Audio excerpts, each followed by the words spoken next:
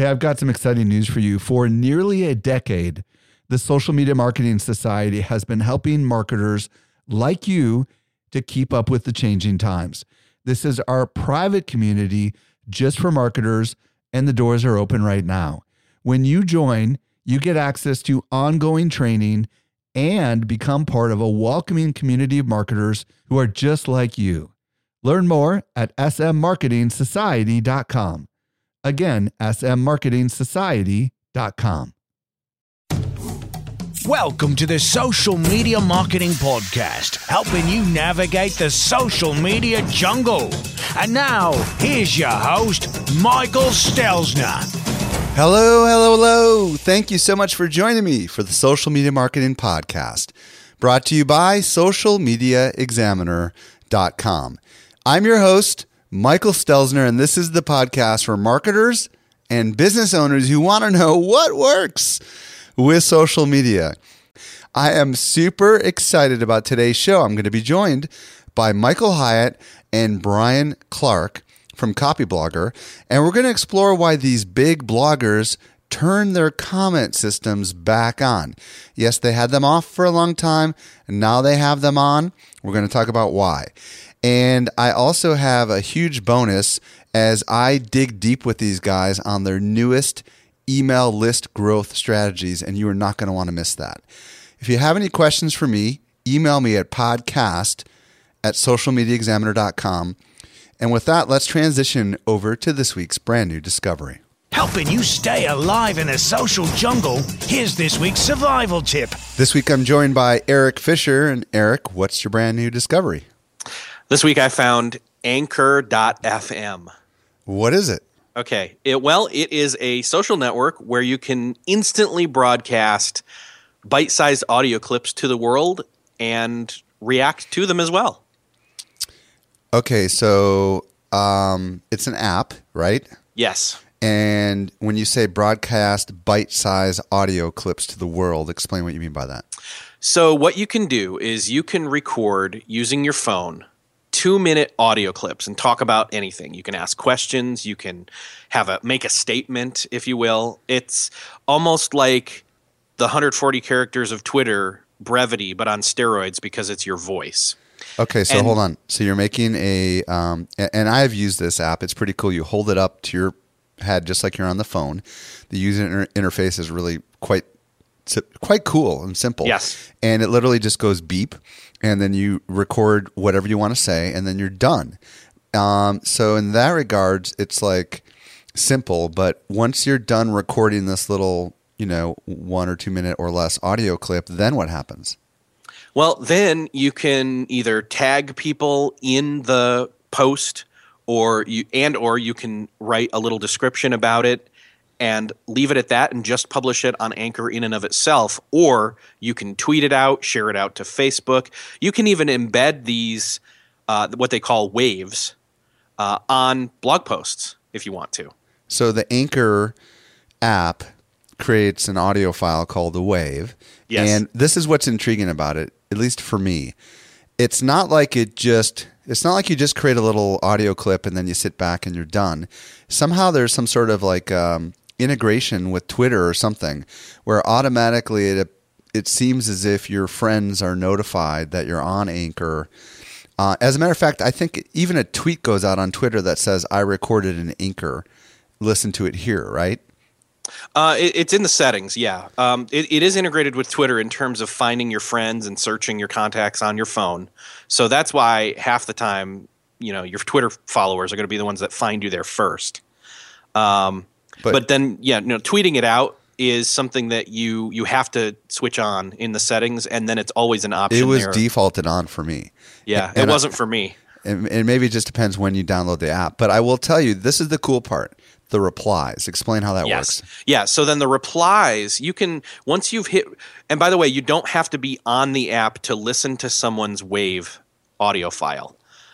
But it helps. It helps because then when you're on the phone and you hit, you have listened to it, you can hit the reply button, and then you have a minute that you can then respond to that person. So, for example, our friend, podcast answer man Cliff Ravenscraft, he did an Ask Me Anything that he just kicked off, And so then he's got people jumping in and asking him 1-minute questions.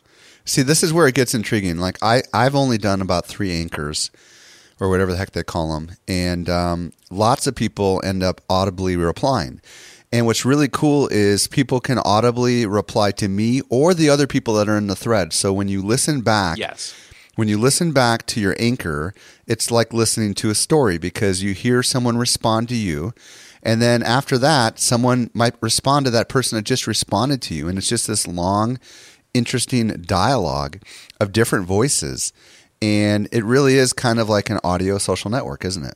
Yeah, exactly. It's like if, you know how when on Twitter you can click you used to, you still can. Anyway, you click the URL of the original tweet and then you see all the responses on the way down through. It's kind of like that, but with audio.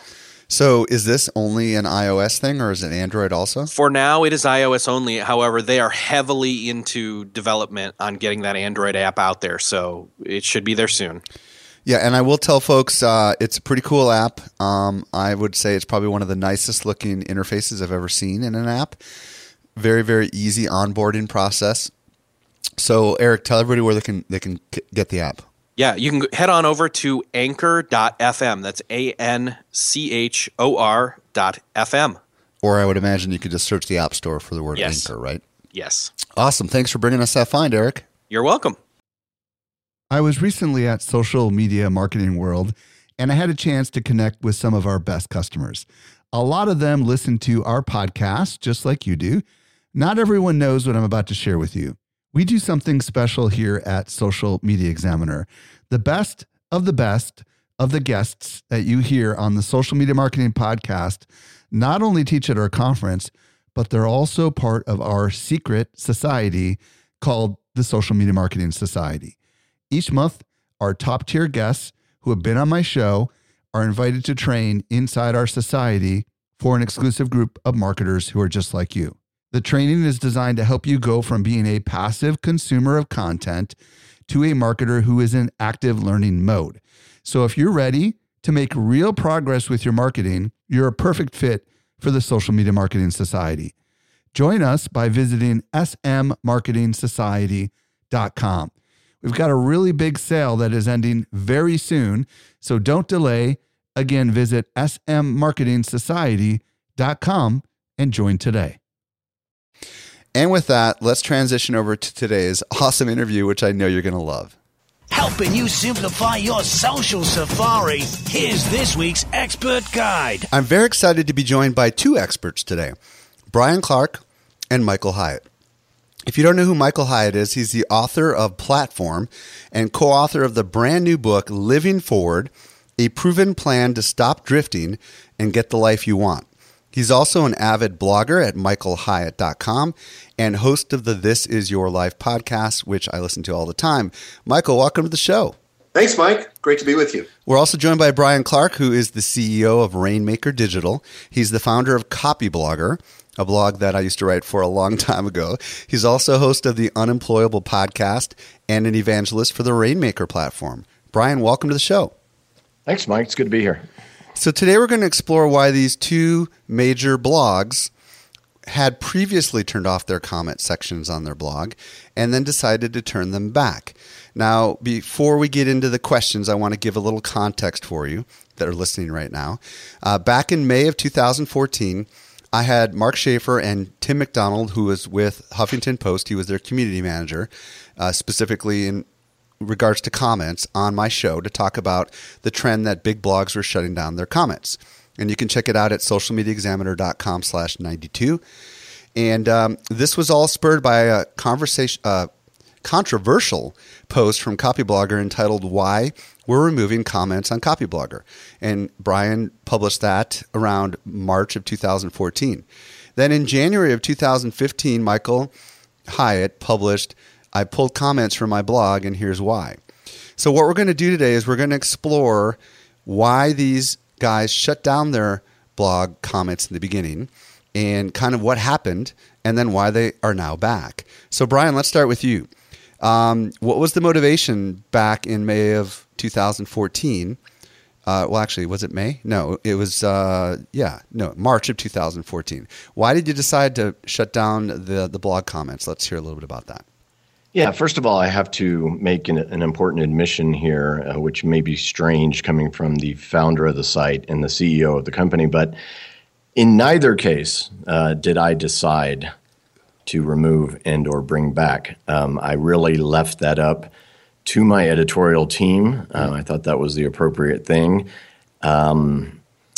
But in general, the idea at the time, from my perspective, why I was able to let them make a pragmatic decision based on what they were seeing and what they felt was an experiment, was that, first of all, comments are incredibly important, and they were incredibly important to me for many, many years on Copyblogger. And this goes into what kind of content is resonating, where are people getting stuck. All of these kind of things are indispensable. And you may have noticed that when we launched our podcast network, we did have comments enabled because it was a new site and it was important to us to get that kind of feedback.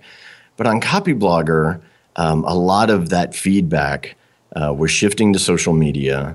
Number two, a lot of the feedback that I used in product development, which was crucial during the early years, really shifted over to our customer base. You know, as you mature as a company, you really start listening to your existing customers as opposed to those out in the wild necessarily, because it's just, I think at the time we had 150,000 customers. That's a big customer base, and it was really important for our ongoing strategy to pay attention more to them. And then finally, I will say something that is not in that post by Sonia Simone, who ultimately, I think, made the decision with the input of the rest of the editorial team. And you guys may have noticed this because you both have very popular blogs. Mike, obviously you in social media, and Michael in personal development and other aspects, actually. But we had this situation where we had what I would call the 6-month class of current commenters. And this has been going on for a long time. When you publish a marketing blog, other marketers who are also seeking our audience, they use commenting as a traffic strategy.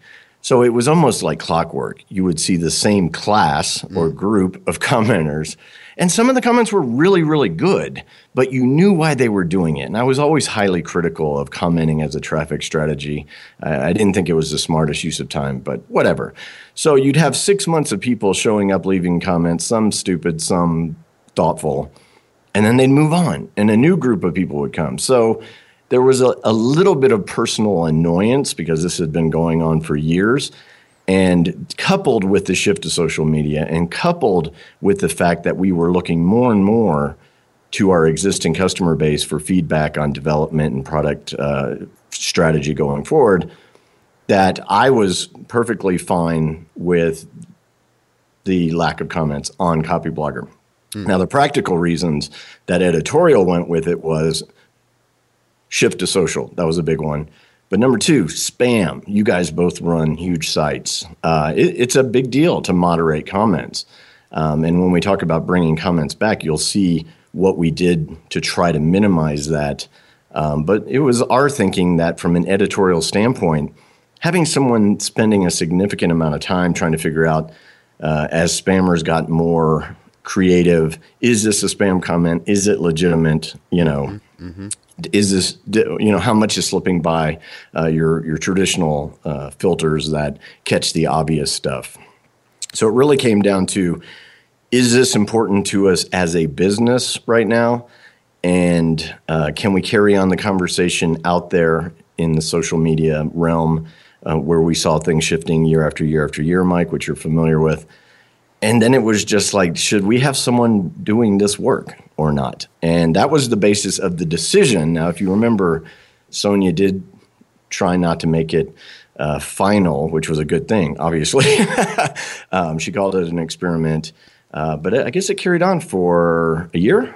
Yeah, I think so. Michael, how about yourself? What was your decision? Yeah, well, similar to what Brian has shared. There was kind of the empirical reason. I just noticed that the number of comments that I was getting per post on average had been going down for some time. So I decided to go in and do a little research on my blog. And I found out, for example, in 2011, I was averaging about 195 comments per post. Which is still crazy. I mean, that's so high. Yeah, I mean, it's so high. It was just, I had a very engaged community. And then in 2012, while my traffic's going up, mind you, it dropped to 179. And then my traffic went up again. And then I would get 114. And then my traffic had a huge jump in 2014. It was up like 74% over 2013. But my comments dropped down to about 62 per post. So, like Brian, I noticed that a lot of it was moving to social.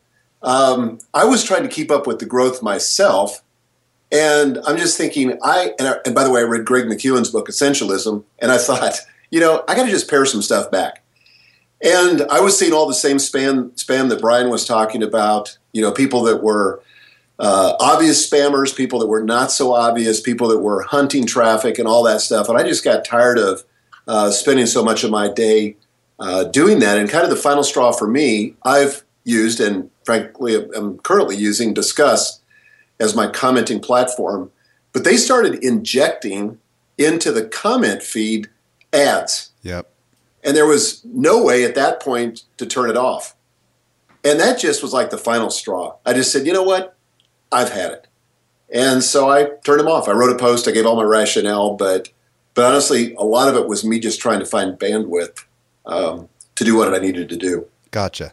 And it's intriguing because at the time, Michael, your team was, I'm sure, very small, smaller than they are now, right? So you represent kind of the one-man blogger who's out there who has to run a business and is an entrepreneur. And Brian represents the bigger company that has a team. But you both kind of came to the same conclusion that, at least for now, this was not a wise move. So I'm curious, how did your community respond? Brian, let me start with you because, obviously they couldn't respond on the blog comment. What was the response from your customers and communities once you guys made this decision? Well, we immediately shipped, and I should note it was 2 years almost that comments were gone, which makes more sense. So, number one, I knew that I wasn't expecting any sort of business impact by this decision. Like, I was not worried that our sales were going to tank or anything. In fact, that year we grew 30%. We've added $5 million in revenues, while comments were gone. So I didn't see it as a business impact thing. But we did shift at the time when Google Plus was still viable. Basically, we shifted over there. And so we did get to hear from people and what they thought. And some people got it, and some people understood but didn't like it. And then there was a very vocal group of people who took the opportunity to bring attention to themselves by saying that we were ruining everything and that we were doomed as a business. And it was just, same thing happened when we killed the Facebook page. It's just, we're pretty good at understanding our business, so we weren't worried about that. But we did kind of wonder if we were losing something more intangible by not having comments on the post. And our thinking at the time was no, that the conversation could continue. We were already paying attention in all these social outposts and monitoring and moderating comments. So it just seemed to us that we were streamlining and we were going in the direction that online was evolving to. Michael, I'm going to ask for what your community responded to, but first I want to let you know that the blogging community was shocked because being a member of that community, in you being one of the bigger blogs in the community, they were in an uproar, and podcast after podcast and blog post after blog post was written asking the question, is it a blog without comments? And, you would have some people saying, well, look, Seth Godin has been doing it for years, right? And all that kind of argument. But it really was a shock to the community. A lot of people followed your lead, Brian. Michael, what was the response? What was your community response once you shut it down?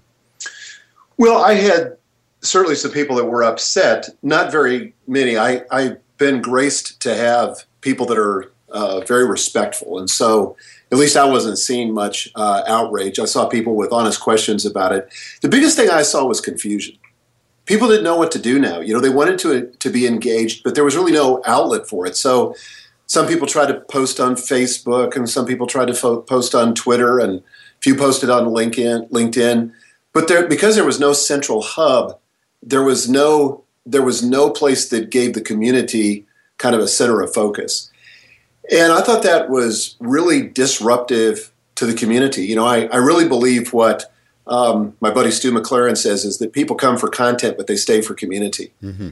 And so, maybe some people it really doesn't matter to, but the people that are the most engaged, that buy the most stuff from me, it mattered to them. And I found that for me, it was actually worse than trying to manage the comments that were on my blog, because now I had to go to 3 or 4 different places to try to, be responsive to the conversation. And I do want to engage. I mean, I don't engage with every comment.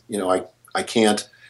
But I do want to be part of that community. I want to be, somebody that engages with people and learns from people and has something to share back and, be reflective of what I've written. And I couldn't do that very well with it so dispersed over all these different platforms. So about a year, in your case, Michael, about a year after shutting down the blog comments, you wrote a post called "Why I Brought Comments Back." So let's get into this a little bit. And along the way, you discovered that Brian, that Copyblogger, had brought comments back as well. But why don't you share, if you can, from your recollection as to why you decided to go ahead and shift things and turn it back on? Yeah, so I was doing a little bit of a postmortem on my traffic for 2015. And the truth is, this was the first year since I started blogging back in 2004 that my blog traffic had not grown. It was absolutely flat. I don't think comments were the only driver, but I definitely believe it had an impact. Another driver was that I reduced the number of posts that I was doing per week. So I said, we got to engage. We got to fix both of those. And so we did. So we brought back comments, and I went back from 2 posts a week to 3 posts a week. The other thing I discovered, though, is that after I brought them back, I had so many people tell me, they said, you know what? I just stopped dropping by.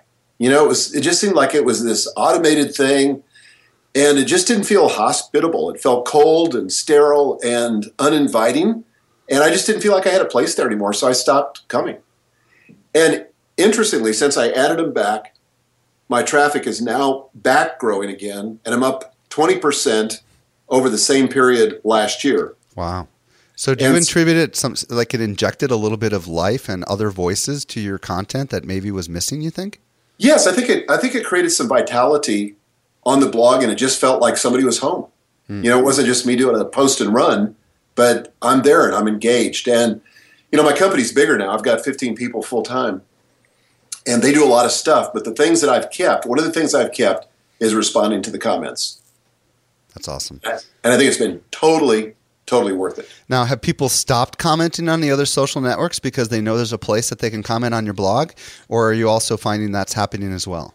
No, they're still commenting there, I think, just as much. But they're usually commenting about what they should comment about, and that's whatever I posted there, and not about something that happened on the blog. Now, I do post about the blog post on social media, and occasionally they'll comment there, but usually the bulk of the commenting is happening on the blog now.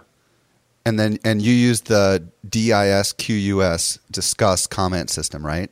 Yes. And did that address some of the concerns that you had previously? Because I know you shut it down because of that very same technology, right? Yeah. So now you can turn the ads off, which is great. So I didn't want the ads anymore, so that I could turn those off. And then in addition to that, it seems like it has much better spam control. I get comments that are quarantined every day, and I've been amazed at how accurate they've been. They seem to pick up the subtleties of spammers' tactics now. And so I really, that has not been an issue. So what month did your comments come back, Michael? January. January. Okay. And Brian, when did you turn your comments back on, and what was the motivation? Yeah, so I think it was also January because it coincided with the new redesign of Copyblogger. So it's funny. A lot of the things Michael said are very touchy-feely in a good way. And that's exactly where we came from. Because, again, I could not trace any of our business metrics that matter to us.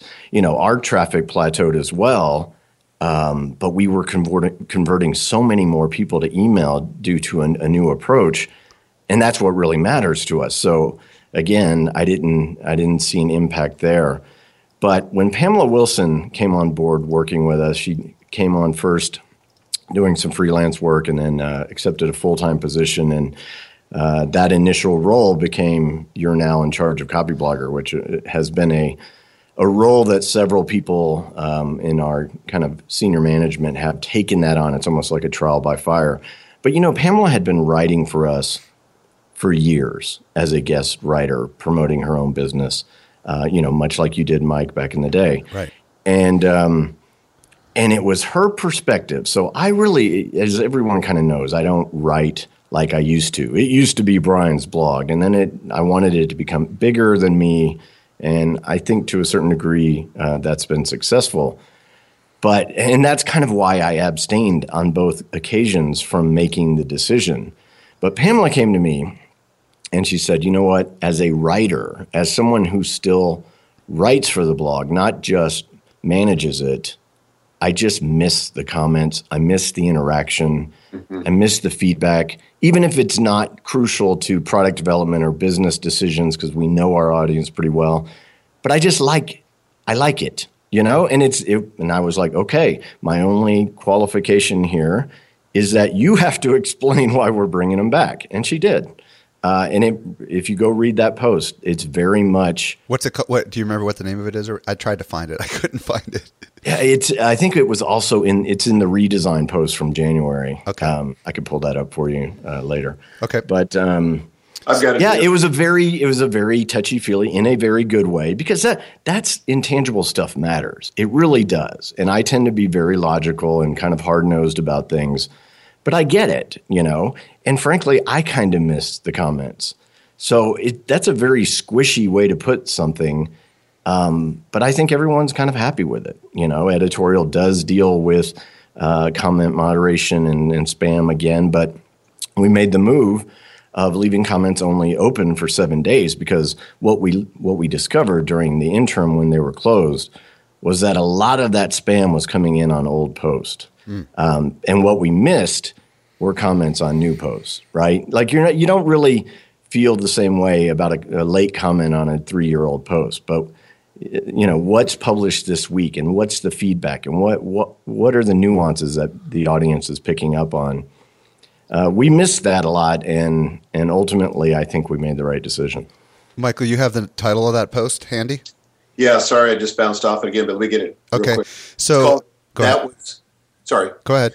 It was called That Was Then, This Is Now. Welcome to the new Copyblogger website. Ah, gotcha. Okay. So, Brian, what was the response from the audience once the comments came back? Good. They were like, thank you. I mean, did they start writing like crazy? Was there all of a sudden like this threads of comments? I don't know. It like always, it depends on the headline. Well, I guess anything is more than what it was before, right? Yeah, no, absolutely. And to Michael's point earlier, we were always already paying attention to all the social media outposts. I mean, we always did that in addition to the centralized comments. So that was part of the workflow. When we removed them, it really did free up some resources. But we feel like we've got a happy medium here. So yes, just like Michael, we realize that you can't ignore any social media platform where your audience is. Right. So that's still part of the job, and it's still important. But it is nice. It is nice to have the comments back. Mike, go ahead, Michael. I was just going to say, this is kind of interesting. On the post where I said why I brought comments back, I got 485 comments. That's crazy. And people were just so positive, and also told me a lot of what I had wished I could have heard after I shut it down, but there was no way for them to really tell me that. It wasn't an easy way to tell me that. Right. But it's just it's a whole study, if you look at all those comments, as to why you shouldn't, at least for me, why I shouldn't have pulled comments to begin with. Well, and I think in your case in particular, if you are a personal brand like you are, Michael Hyatt, it's very hard for people to reach you, right? And you have gates set up all around you to protect yourself. So this gives people a chance to interact with you in a really cool way, right? Absolutely. That whole accessibility thing, it's something you have to watch as a personality blogger because, I've got 24 hours in the day and I've got a big family and other things that I'm pursuing. And I want to be faithful to those commitments as well. But there's got to be some way for people to get access. And this is one of the ways that they can do it. And it's good for me too. I need that feedback and I enjoy it like Ryan was talking about. I just, I love getting the feedback. But it also sharpens my own thinking because there's things that I missed or things that I need to reconsider. And this gives a way for me to grow from the experience. Well, I would imagine there's also questions that come up that spawn new blog posts. Am I right? Oh, totally. Yeah, absolutely.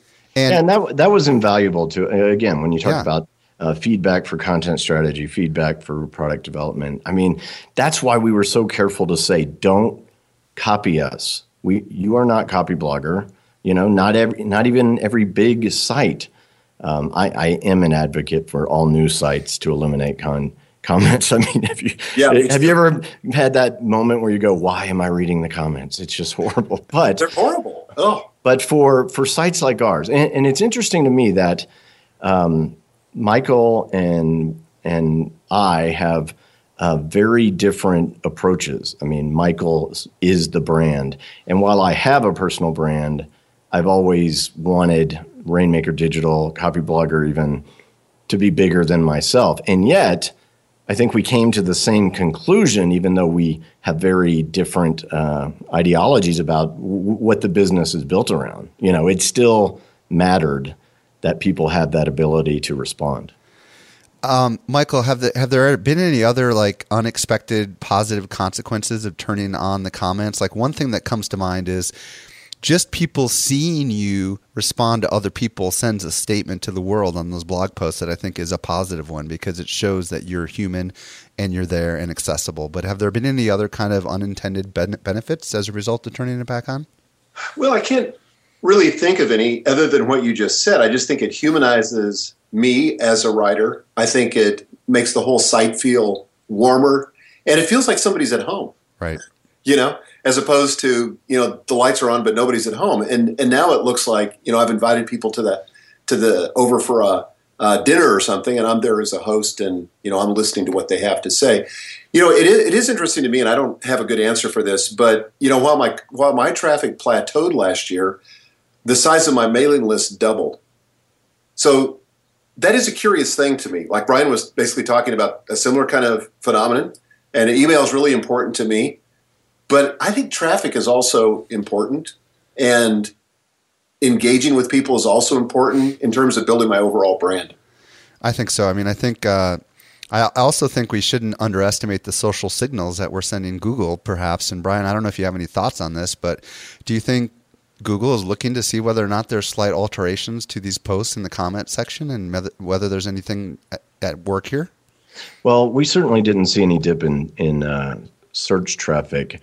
I think there is a social component. It's social proof more than anything else. There you go. Go ahead and explain that one to people. Yeah, because when you see a post with 77 comments or 495, I think if we would have titled our post specifically about comments, we would have got more specific. But it was buried within the redesign aspect of it. But regardless, it is a signal of whether or not I should invest my time in this. And it's the funny way that we human beings are and how we make decisions and process information. But when the comments were gone, I got to think maybe that was the thing that might have impacted both our traffic and Michael's because they did not have that signal. Now, of course, Twitter took away the count also, and we were all upset about that because that's another signal right. Of shareability and popularity. So I think, without that comment count, which is generally up there above the headline, people are lacking one key cue as to whether or not this is worth my time. I want to, both of you have teased or hinted at that you radically increased your email acquisition. And I want to start with you, Brian, because you mentioned that you had some new approach to email that you hinted at least at it. I think I heard that properly, maybe about 10 minutes ago. What is your new approach, or what is the approach that you've been using to grow your email list? And then, Michael, I'd love to hear whatever techniques you're using as well, because I think people might find that interesting. Sure. Yeah, it's actually 3 years old now almost. But we shifted from an opt-in or subscribe to our newsletter type approach, and we shifted to a access and registration approach, meaning we repurposed a bunch of our evergreen content on our cornerstone topics into really nice ebooks. And then we built this content library that's basically a membership area. It's free, but you register instead of opt-in. And there's actually a Marketing Sherpa case study done on that change that we did in 2013 because our opt-in rate went up 400%. So we've been evolving from there. Now we're doing offering free courses. We actually launched our Rainmaker platform. I mean, this is like our flagship product on a repurposed audio course. Started as a podcast, turn it into a course. And we're really finding that, whether you want to call them lead magnets or ethical bribe or whatever the case may be, that the game has been upped, especially in a competitive field like content marketing. So that has been our results. And I could go on and on about the concept of access. I can get really philosophical about why that is. But in short, that's the way the web works. If you want anything good online, whether it be Gmail or Facebook or Twitter or a free app, a freemium app, you have to register to get access. And if you don't have the promised experience. So that's what we've been trying to emulate. The way people actually use the web has been altered, I think, in the last 5 years by social media. If you don't register for Facebook, you don't get to participate. If you don't log in, you don't get to have the experience. So just so I'm clear, instead of saying get my newsletter, you're saying get access to whatever this is, right? And yeah, the first thing was the library of ebooks. Then we shifted to an online course approach. And you'll even see that on my personal project, Unemployable, it's got that same concept of...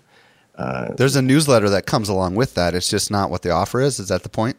It's interesting because when you're doing curation, which I've become fascinated with two projects that don't really make money, but it's how I learn new things. But in that regard, the email is the thing, as opposed to, oh yeah, also sign up for our marketing newsletter so we can spam you. It's an issue of perception, I think. I see. But even then, I'm experimenting right now on Unemployable with you can get the newsletter in this free course, or you can just get the newsletter. And I think the implication there is, of course, you want the newsletter. It's just up to you whether or not you want this bonus as well. How about you, Michael? What have you been doing to grow your newsletter list? Because it sounds like you've done it successfully. Yeah, we grew actually about 120% this last year. And it really came down to what we did in conjunction with our product launches. So we created some incredible lead magnets, or as Brian was saying, ethical bribes. And we really tried to be creative with those and create stuff that had enormous value. So like one of the most successful ones we did was back in December in conjunction with my 5 Days to Your Best Year Ever product launch. We created this thing called the Life Score Assessment, which enabled people to score themselves in the 10 domains of life and come up with one score that represented how they're doing in life. People love that stuff. And so we got 40,000 opt-ins just on that one little tool. How did you actually get people to opt in? Was it just random visitors to your website? Facebook ads. Oh, interesting. Yeah, so we ran that on all kinds of Facebook ads. We uploaded, a segment of my email list and did lookalike audience kind of stuff. Of course, we had affiliates in that promotion too, so they were mailing to their audiences as well. We did another opt-in that we actually recycled from last year, and it was one where we went to about 20 high-profile personal development people, and we said, how do you set yourself up for your best year ever? And so they each gave us about a paragraph. We summarized all that, put it into 8 points, created a PDF, and we got about 80,000 opt-ins to that. Wow. And so it was just amazing. A steady stream of those. We're just now starting to experiment with Facebook ads. I know the error, 10 years of saying you don't need advertising, but it's results like that are really too compelling to pass up. Michael, are you willing to share what your opt-in conversion cost was for that? Yeah, we were. Now understand that this was all part of a lead funnel that led to the sale of a product. Right. So you were gonna get a positive ROI, you hope. Yeah. So let me just give you the life score assessment. I just gave a presentation on this recently, so I'll give you the exact numbers. So we had 40,331 opt-ins. We ended up spending. Let me just think here. We sold 1,890 copies of the Best Year Ever course, for a total of $437,000. So that was the revenue. And we ended up buying about $42,000 worth of Facebook ads to generate that. That's not bad at all. So I will do that all day long. And that is just that is revenue directly attributed to the Facebook advertising, or is that the total revenue for the entire campaign? No, that's just for that one opt-in magnet. That was the top of the funnel, and that was just tracking those people who opted into the life score assessment. Wow. And the products that just... You realize some people's minds are getting blown. They think this is a podcast on blogging comments. Yeah, we thought we were talking about comments here. Now we're getting serious. That is so cool. So what do you do with all those 40,000 people when it's all said and done? You still nurture them with your normal content off your blog, Michael? Yeah, absolutely. So I should have said that. So when people opt into our opt-ins, we also tell them, we're very upfront about this, is that they're going to opt into the normal, newsletter stuff and get all my blog posts as they come off. And so then what we do, we use an Infusionsoft. So then we quarantine them for about a period of 30 days, which means we can't promote to them. And I don't know if that's the right length. We're kind of experimenting with that. But where we really want to nurture them, and we have a sequence of, that goes to them with our best content over the course of that 30 days. But during that time, we can't promote anything else to them. They're just quarantined. And then when they come out of that, now we feel like we've got the relationship and we've built the trust and we can start selling. That's amazing. Any thoughts on that, Brian? You think it's a winning philosophy? No, I mean, we're experimenting with stuff right now that's very similar to that. That's interesting feedback from you, Michael, on the quarantine, because there's a lot of conventional wisdom that would say the first 30 days, and that's a more of a internet marketing, more aggressive ideology of you got to sell to them in the first 30 days or they won't convert. And I think that's probably wrong, depending on how you execute. Yeah, I mean, you mean the conventional philosophy is wrong, not necessarily what Michael's doing, right? Is that what you mean? No, I think Michael's probably got it right. Yes. And I suspect that the nurturing content is also subtly preparing them to buy, if I know him. Well, and let's be honest. I mean, I think that Michael, you do a great job, but you have very aggressive campaigns. So it is in your best interest, I would imagine, to give them a little bit of break from any promotions and allow them to have some great content, because we also do very aggressive campaigns for Social Media Marketing World. And we know that if we just did this all the time, no one would ever want to stay on our list, right? Exactly right. I think you got to add value before you try to extract value. Yeah, absolutely. I mean, that's the whole idea behind content marketing. It's, know, like, and trust, then offer. Yep. Okay, so in the last few minutes, I want each of you to tell us about what your latest project is. Michael, let's start with you. Yeah, so my latest project is this new book that's just hot off the press called Living Forward, A Proven Plan to Stop Drifting and Get the Life You Want. And it's basically a book on how to create a life plan. But got endorsements from Seth Godin and Tony Robbins and Patrick Lencioni and a bunch of folks. And right now, as I'm talking, it's number 77 on Amazon. We had it up as high as number 4 on Amazon overall. And it still hasn't been released yet as we're recording this. It's still in pre-order phase. But it's been fun. This is something that's really I'm passionate about. And people can find out more at livingforwardbook.com. livingforwardbook.com. Awesome. And Brian, you got any special projects you want to talk about? Yeah, our newest thing we actually launched in the fall, but we're really starting to accelerate. It's called Digital Commerce Institute at digitalcommerce.com. And you're going to appreciate this, Mike, because you were part of my rationale, I think a year ago, of why we decided. Now this is an online academy training program, and our live digital commerce summit, which will be October in Denver. So this is all about digital entrepreneurism, creating products and services that are purely digital as opposed to e-commerce or service, professional services or something like that. And that's what I kind of realized, that's what Rainmaker Digital is. We're a digital commerce company. Just about everything except for our live events is, it's created, delivered, marketed, supported all digitally. And the realization really came to me after putting on our second version of our own content marketing conference.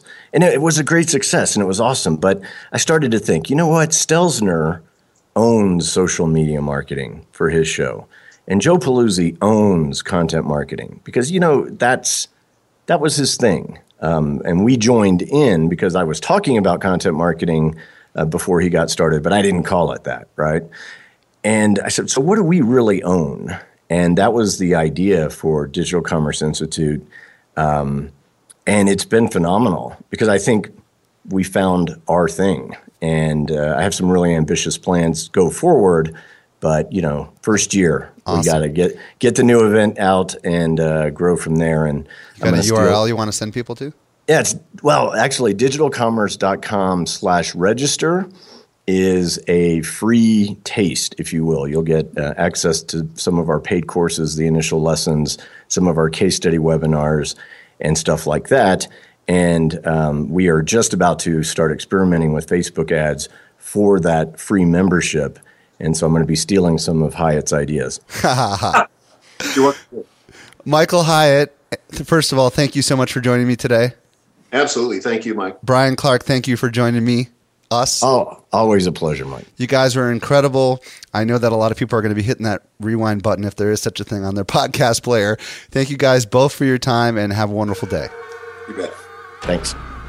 Was that awesome or was that awesome? See, I told you it was going to be awesome. Hey, if there was anything we mentioned in today's show and you just didn't catch it because you're on the go, don't worry. We take all the notes for you at socialmediaexaminer.com/191. Stands for episode 191. And if you're new to the show, hit that subscribe button. I don't want you to miss the amazing future podcast episodes we have lined up for you.